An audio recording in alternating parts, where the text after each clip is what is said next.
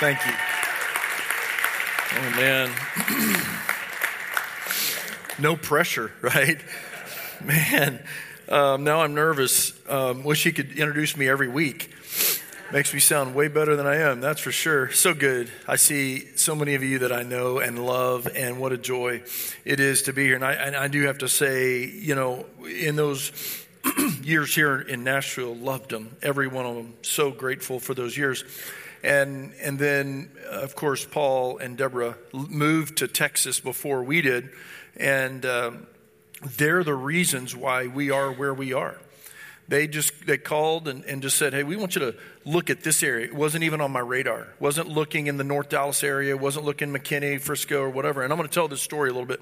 But Paul and Deborah, I love you guys. Thank you for your imprint of ministry and DNA at Hope Fellowship. I love you. I love you, and I'm so grateful. Aaron, I would not be the same guy without you. He started this church with me. So he says John went and started the church. We went and started the church. And without Aaron and his and Beth and his DNA in those early years, I know that we would not be where we are today without Aaron helping me. So I love you, man. So grateful for you. And then Aubrey and Jen, are they in the room? Did they leave? Aubrey and Jen, there's Jen. They were with me for many years, and I love you guys like family. Love all of you guys like family, but and then I have all these other people that I know that I love like family, so I'm so grateful for all of you. Okay, so can I just relax and be at home with you and talk to you like I was talking to my family at home, my church family? A lot of you know, because of Aaron and our connection, Hope Fellowship and how that all kind of started, but you don't know some of the details. So what I'd like to do is share my journey just a little bit. And I'm hoping that in some way, at some level, that this is going to help you in your own life. And here at CIL corporately, I listened to Pastor Aaron's message a couple of weeks ago. I think it was Palm Sunday. And 8 reasons why I want my church to grow. And I listened to the whole thing, and I'm like, oh my goodness.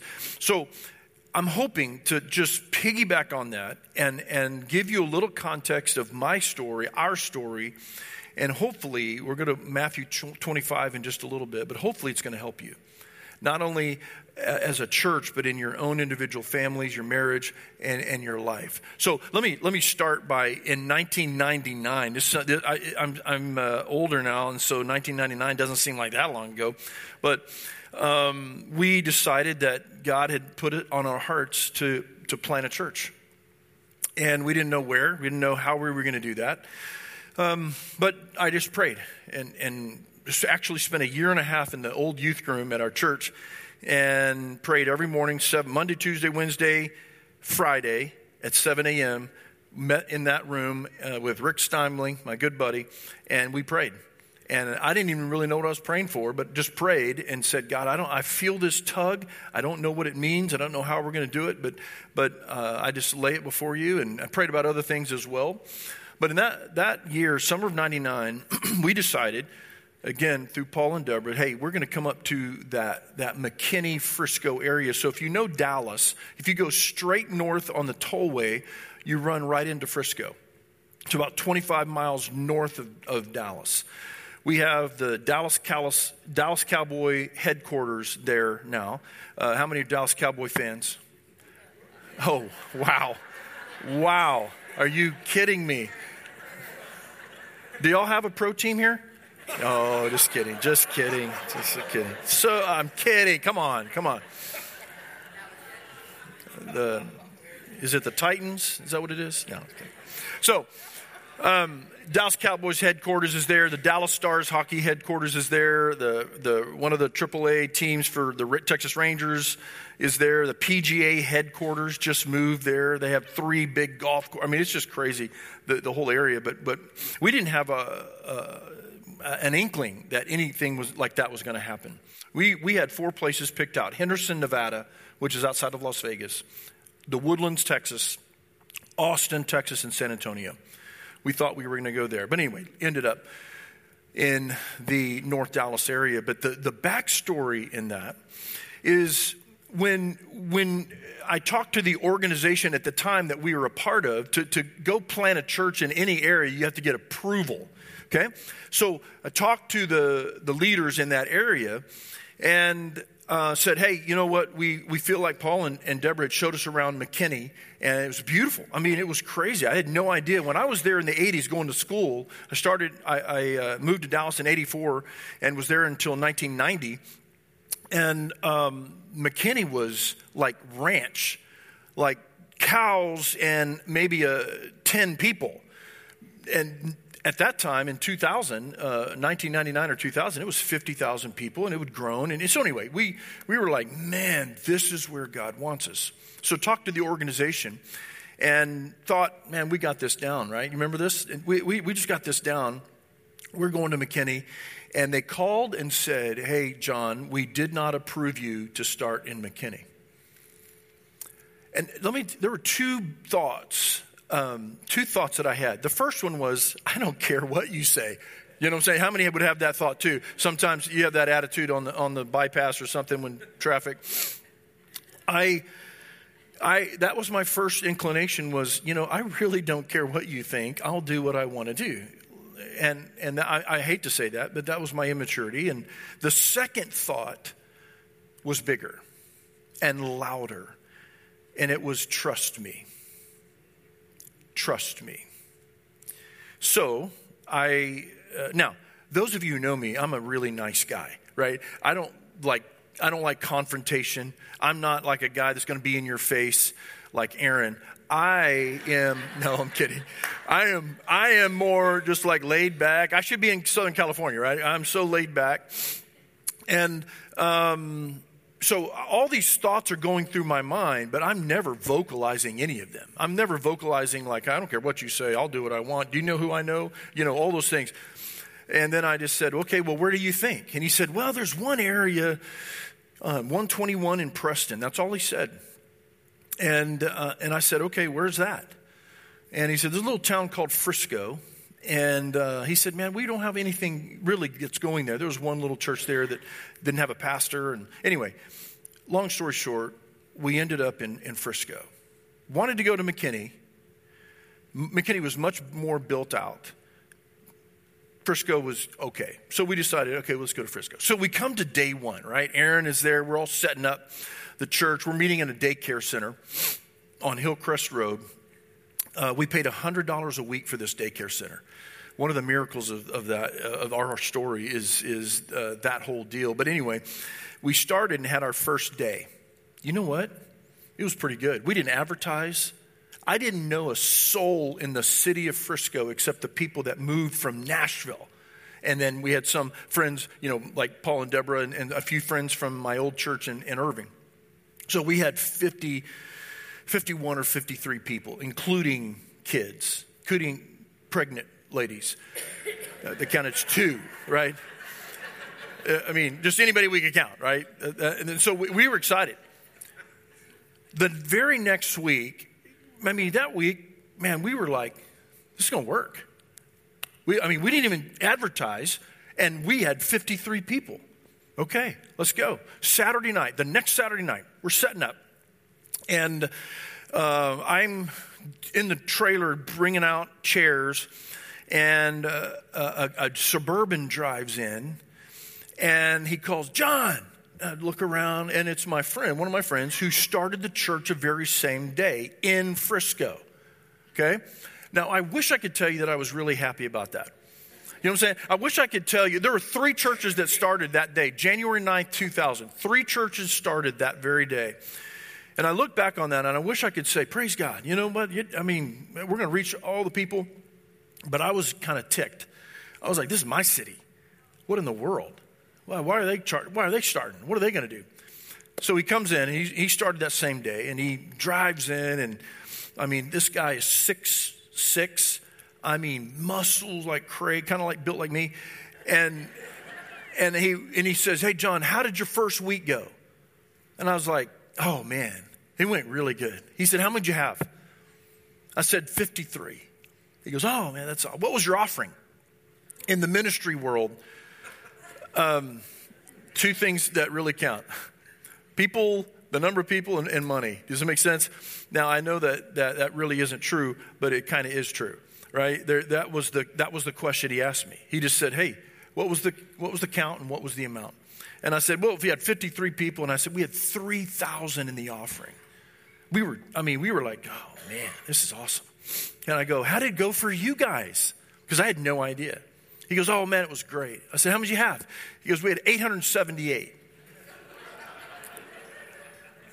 Man, I'm sure he could see it in my face. I was like, praise God. Good night. I was blown away. We had 870. I remember the number exactly. I said, oh, good. Did you have a good offering? Yeah, we'd have over $100,000. And I was like, man, and only God.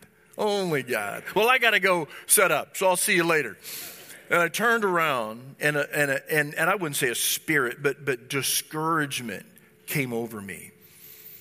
Because in my immaturity and in my pride, I felt like we were the ones to reach Frisco. We were the ones that God had called to reach this area. And so I didn't say anything to anybody. I just went about my week, and I was really, really discouraged. You ever whine before the Lord? That's a spiritual gift that some of us have.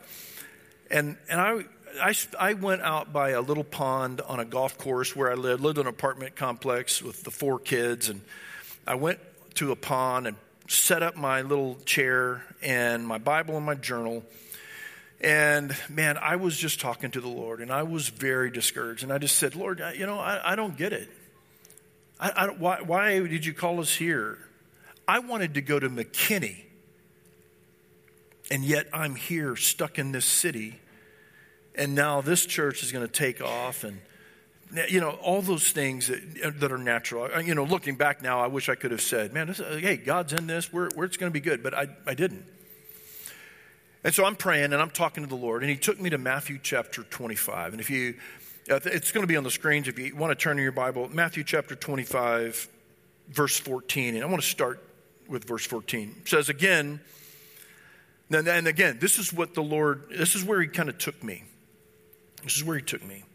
Again, and if I may be reading a different translation because I see a different translation up there, so just bear with me.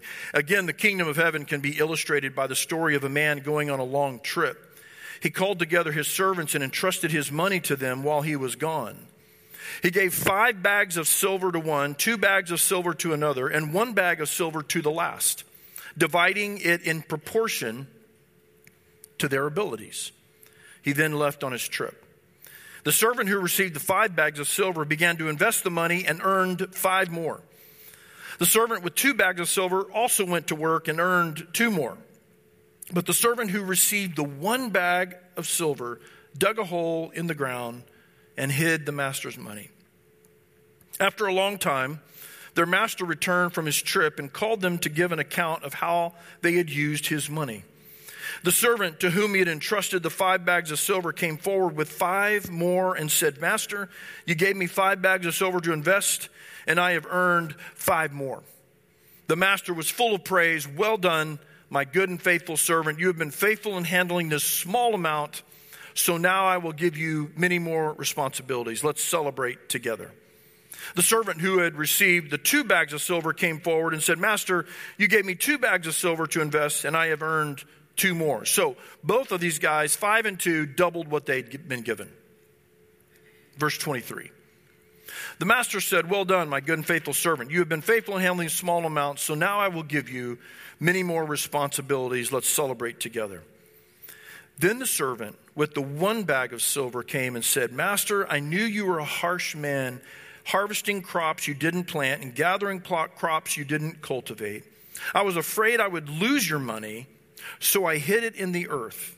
Look, here is your money back. But the master replied, you wicked and lazy servant.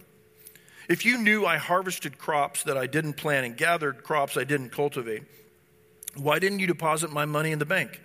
At least I could have gotten some interest on it.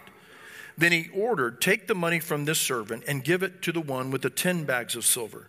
To those, listen to this, to those who use well what they are given, even more will be given, and they will have an abundance. But from those who do nothing, even what little they have will be taken away. I sat there in my little chair, and I just read this. I probably read it 2 or 3 times. And I wondered, what is the Lord trying to say to me? And it wasn't an audible voice. But there were a few things that came out of that day in the chair of prayer that changed my life from that moment forward. Now, I wish I could tell you that the next week we had 500, right? The next week we had, it was just awesome. We had 50,000 in the offering. No, the next week we had less. We had 40-something. But that day, I really do believe, if you believe in the gifts of the Spirit, which I know this church does, I believe the gift of faith for our church was given to me. Because not one day from that moment forward did I ever doubt that God was going to do something. Because he said in my heart, John, don't you worry about anybody else. You stay faithful to what I've given you. And I'm going to use you in this area. Not just me, but Hope. He's more referring to Hope, not me. I'm going to use your church. I'm going to use this church. And you're going to be a blessing to many. That was what he put in my spirit. And I walked away from that thinking, okay, it's about stewardship. So the first thing I want you to write down if you're taking notes, God gives everyone something. I don't care who you are. You may not be as talented as Aubrey and Jen. You may not sing like that. You may not be able to whittle things out of nothing and create a whole forest, of treats. I mean, you may not be able to get up here. If I called you up here to speak, you would be petrified. But everyone is given something. According to your abilities, according to what the Lord puts in you, 5 to one, 2 to another, 1 to another. We all have God-given gifts. And I don't know what yours is. I don't know. There's many gifts. We have personal gifts that you are uniquely wired, and you have been through a journey of pain, a journey of challenge, a journey of trials, and you have a story that nobody else has. And there's something that God's put in you. And just because I'm called to preach or I'm called to pastor doesn't mean that I'm more important than you. Doesn't mean that I'm going to be held more accountable to you in that realm, in the realm of stewardship. Now, my teaching, yes. But stewardship is across the board. It doesn't matter who you are. You've been, and I've been given something. And your story and your journey can make a difference in somebody's life. And after that day of prayer, instead of focusing on what I didn't have, instead of focusing on what somebody else had, I just decided, all right, you know what, Lord, I'm going to be faithful today. I'm going to be faithful this week. I'm going to be faithful this year. And whatever you do and whatever you give and however this goes, I'm going to trust you. And I want you to think about your family. I want you to think about your life, whatever it is that you have, your job, your ministry, your finances. What has God put in your hands? What is it that he's called you and only you, not me, not Pastor Aaron, but what has he called you to steward? Now look at this area. Man, since I've been here last, this area is, grown up. I don't even recognize part of this stuff anymore. I lived on Daniel Smith Drive in Hendersonville, 109 Daniel Smith Drive, right off of Gallatin Road by Nannyberry Elementary. I don't even know if I could get there. I don't recognize some of this stuff. But the growth in this area, Gallatin, Hendersonville, Goodlettsville, and whatever else is here. You look around, and as a church, what has God put in your hands? What has God put in our hands here at CIO? And what has he given us to steward? And we could say, hey, you know what? I don't know. We just like us. We like us the way we are. Does that make sense? We like CIO. I almost said Hope. We like CIO the way we are, man. And we just don't want to mess with that because growth is messy. Can I just tell you that? It's messy, and it changes things. You may not be able to get that seat that you always get. You may not know everybody, all those things. So the point is that you individually and we as a church, we have been given something to steward. And I will never forget that day. It lives with me. I don't want to say every day, that'd be an exaggeration, but often I go back to that day at that park and can take you to the very spot. And I know that the Lord said, you be faithful. You steward what I've given you, and it's going to be okay. I may not have 5. I may not even have 2. But I have 1. And I want to double that. Does it make sense? The second thing in this whole story is it's not up to us how much we've been given. It's up to us to steward what we've been given. It's not up to us how much we have. Because we could all look at somebody else and say, well, if I had what they have. And it was so easy for me to look at him. And we had many, meetings and a few lunches. And our church was just started that way and was so big for a long time. And I wish I could tell you that I wasn't jealous. I wish I could tell you that I wasn't like, well, yeah, if I was able to start with almost 1,000, look what we could do. All those immature and all those things. But you know what? You compare yourself with what you don't know about somebody else to what you do know about yourself. You and I lose every time. When you compare yourself to another marriage, when you compare yourself to another business person or woman, when you compare yourself and your family and your kids to others, you're going to lose every time. Because you know you, but you don't know what goes on inside their home. You don't know what goes inside their head. You don't know what's going on in their life. But we compare, and that's what I did. I was comparing. I was like, man, but from that day, man, I really felt like, you know what? I don't know how much you've given me, but I'm going to try to double that. The reality is, though, we're not all given the same amount. The reality is, now you've heard, I laugh and I really, I say this with all sincerity, I'm not going to offend you, but you ever told kids, yeah, you can do anything you want. You can be anybody that you want. No, that's not true. That is not true. It doesn't matter who you are. There's some of you that if you can't run fast. It's not right, but you have a desire. Oh, I'm going to win a gold medal in the Olympics in track. And no, you're not. You're slow. Does that make sense? You can tell everybody all they want. No, not everybody is given the same amount. And we tell these kids, them, hey, you can do anything you want. You can be anybody you want. You can be the president. No, not everybody's going to be the president. It's not true, because the reality is, you and I both know this. The reality is somebody can get up here like Aubrey and sing, and Jen, they can sing and they make sense singing. The note matches where we're supposed to be. Some of you have a dream. You want to go on American Idol, right? And I know we're in Nashville, and I'm not trying to offend anybody, but you want to go on American Idol or whatever, and it's like, no, you can't sing. You don't have that gift, and if you don't know it, everybody else does around you. Everybody else does. You know what I'm saying? My point is, not everybody's given the same amount.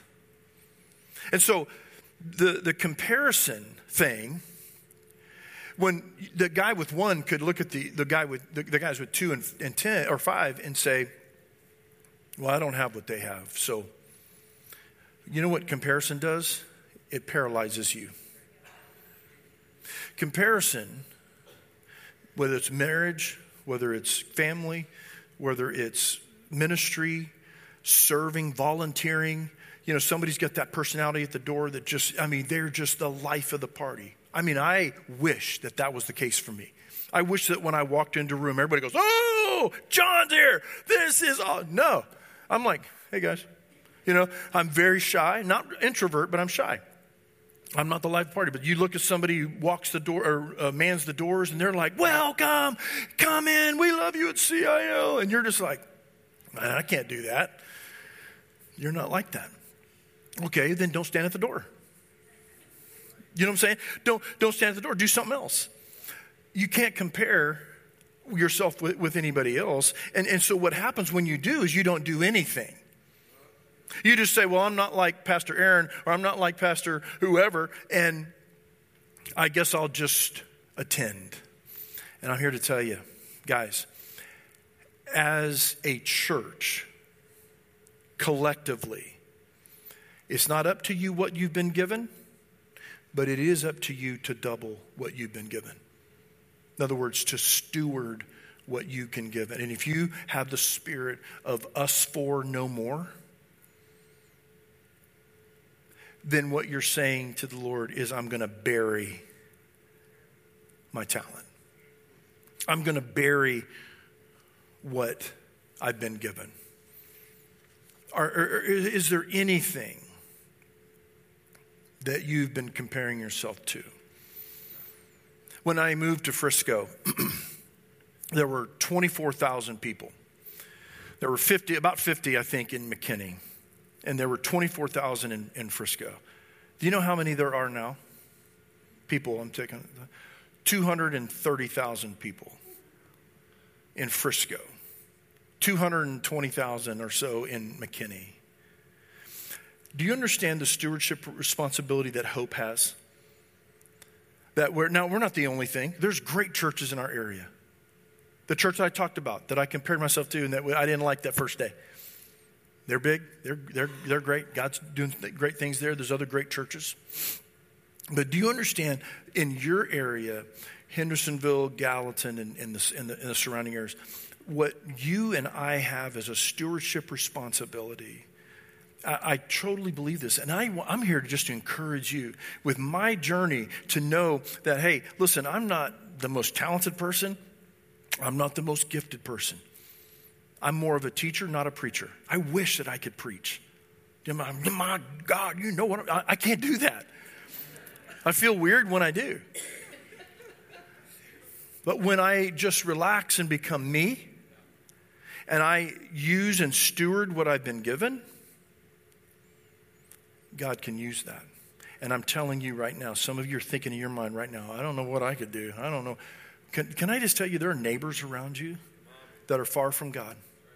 There are coworkers that you have that you work with that are far from God. You have a story that I don't have. You have a journey that I don't have. We just, this weekend at our church, this past weekend, a friend of mine named Toby Slough, he pastored a church in Argyle, Cross Timbers Church. And I had no idea about this, never met him before in my life except for a few months ago. And then I said, hey, I want you to come speak.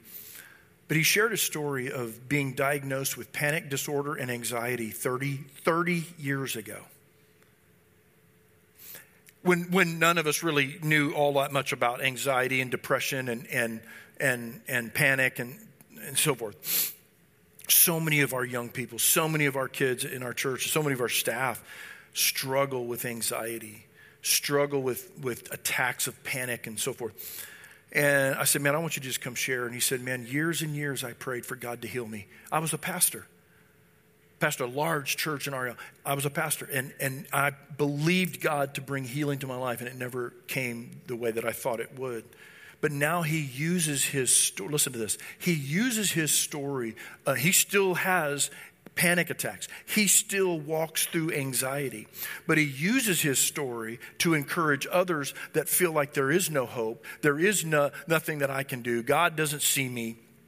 God doesn't care. And he says, man, I'm just here to tell you that he does. And he told his story. Can I just tell you, I don't know what your story is. And you may not think you have one. But God has entrusted to you your life and your story.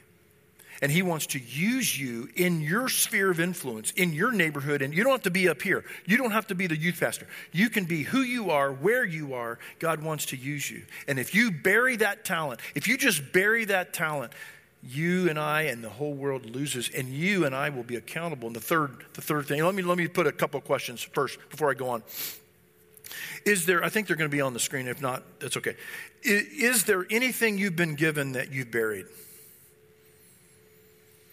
Is there anything that you believe right now that you've been given that you've been buried? Your marriage, your family, your ministry, your gift. And the second question is, are you comparing yourself and your gift to someone else, causing you to believe your gift isn't important? What's in you? What is God given CIL? You got prime real estate right here. What has he given you to reach this city and this area? Use it. Guys, I'm begging you, don't bury what God has given you. The talent, the anointing, the teaching, the theology, the love, what God has implanted right here and entrusted to you. Man, we have to steward that. The third thing is if you choose not to steward your gift or our gift, we're going to lose our gifts. And here's what I mean by that. In other words, if you choose to bury what God has given you, we lose influence. We have no influence. And that's what happens. Listen, I've been to Italy, Germany, England. I've seen some of the most beautiful churches you've ever seen in your life, cathedrals. Just unbelievable in Rome and Florence, Venice, Milan, England, London, wherever. Beautiful. They're empty. For the most part, they're empty. I mean, unbelievable buildings that sit empty. Why is that? It's not just because of bad theology. It's not just because of this or that. You know what? A group of people decided that we're not changing. We're not moving. We're not open to the next generation, and we're just going to be who we are with churches for me. Does that make sense? And in all of Europe, Russia as well, Moscow, these churches are empty. And what I'm saying is, we have a stewardship responsibility for Hendersonville, Gallatin, this whole area. And I'm just telling you, in the next generation, if we don't open not only our doors and say, hey, everybody's welcome, open your heart. It's messy. No question about it. You come to my church, you probably wouldn't like it. I mean, I remember a time in which it felt like family. Does that make sense? I remember a time in which I walked into the room and I knew almost everybody by name.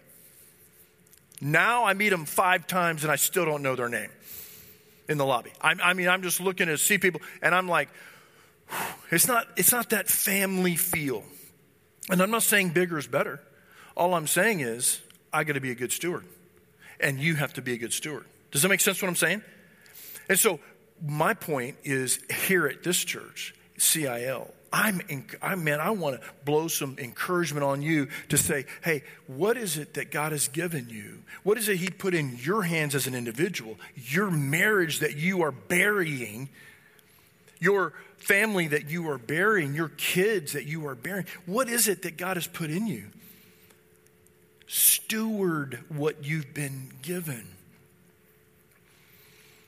I loved Pastor Aaron's message, why I want our church to grow. And it's not up to us how big our church is. It's not even the point. Numbers, money is not the point.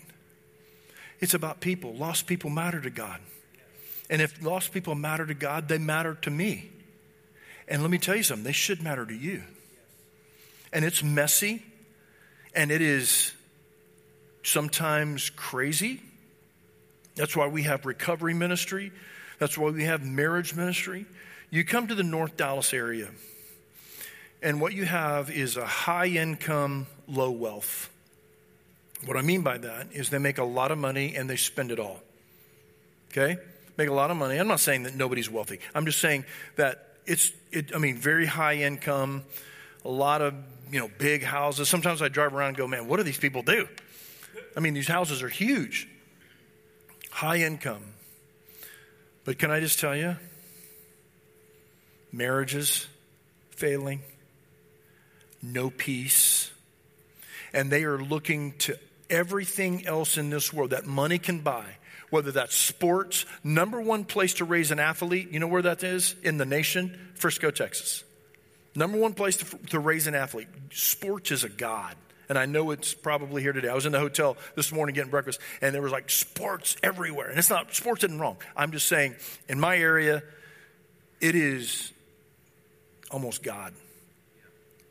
And so when all of the sports and all of the boats and all of the lake houses and all of the things that we can accumulate in this world don't give you what you're looking for, guess what?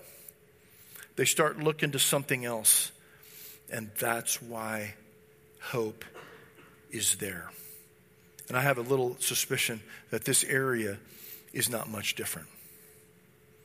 When things of this world don't satisfy, when money can't buy the peace, when a bottle can't give you what you're looking for, another relationship can't give you what you're looking for,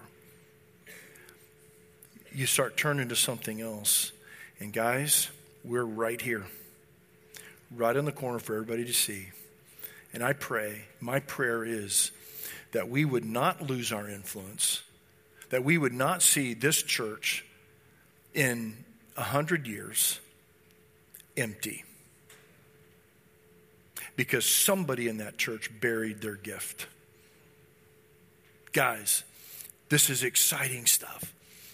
This is what we live for. I know you have businesses, and I know you teach school, and I know all those things are very important. That's all kingdom work. That's all. Everything we do is kingdom. Does that make sense? Everything we do. It's a stewardship responsibility. So today, I pray that you would not compare yourself to anybody else, not look at any other church, not look at any other marriage, not look at any other family, but that you would say to the Lord, God, in my hands, you have trusted me. You've entrusted to me this responsibility. Help me to steward well. Help me to steward well. Lord, may your kingdom come. May your will be done right here, right now at CIL as it is in heaven. I pray for every individual that has been given whatever you've given them. I pray for every marriage. I pray for every family, every single, every business, every ministry, everything that we do. And I pray that we would look at what we have in our hands, and that we would not bury what we have, but Lord, we would steward what we have. Whether that's 1, 2, 5, 10, whatever it is that we have, it's yours. May your kingdom come, and may your will be done in this church as it is in heaven. In Jesus' name I pray. Amen.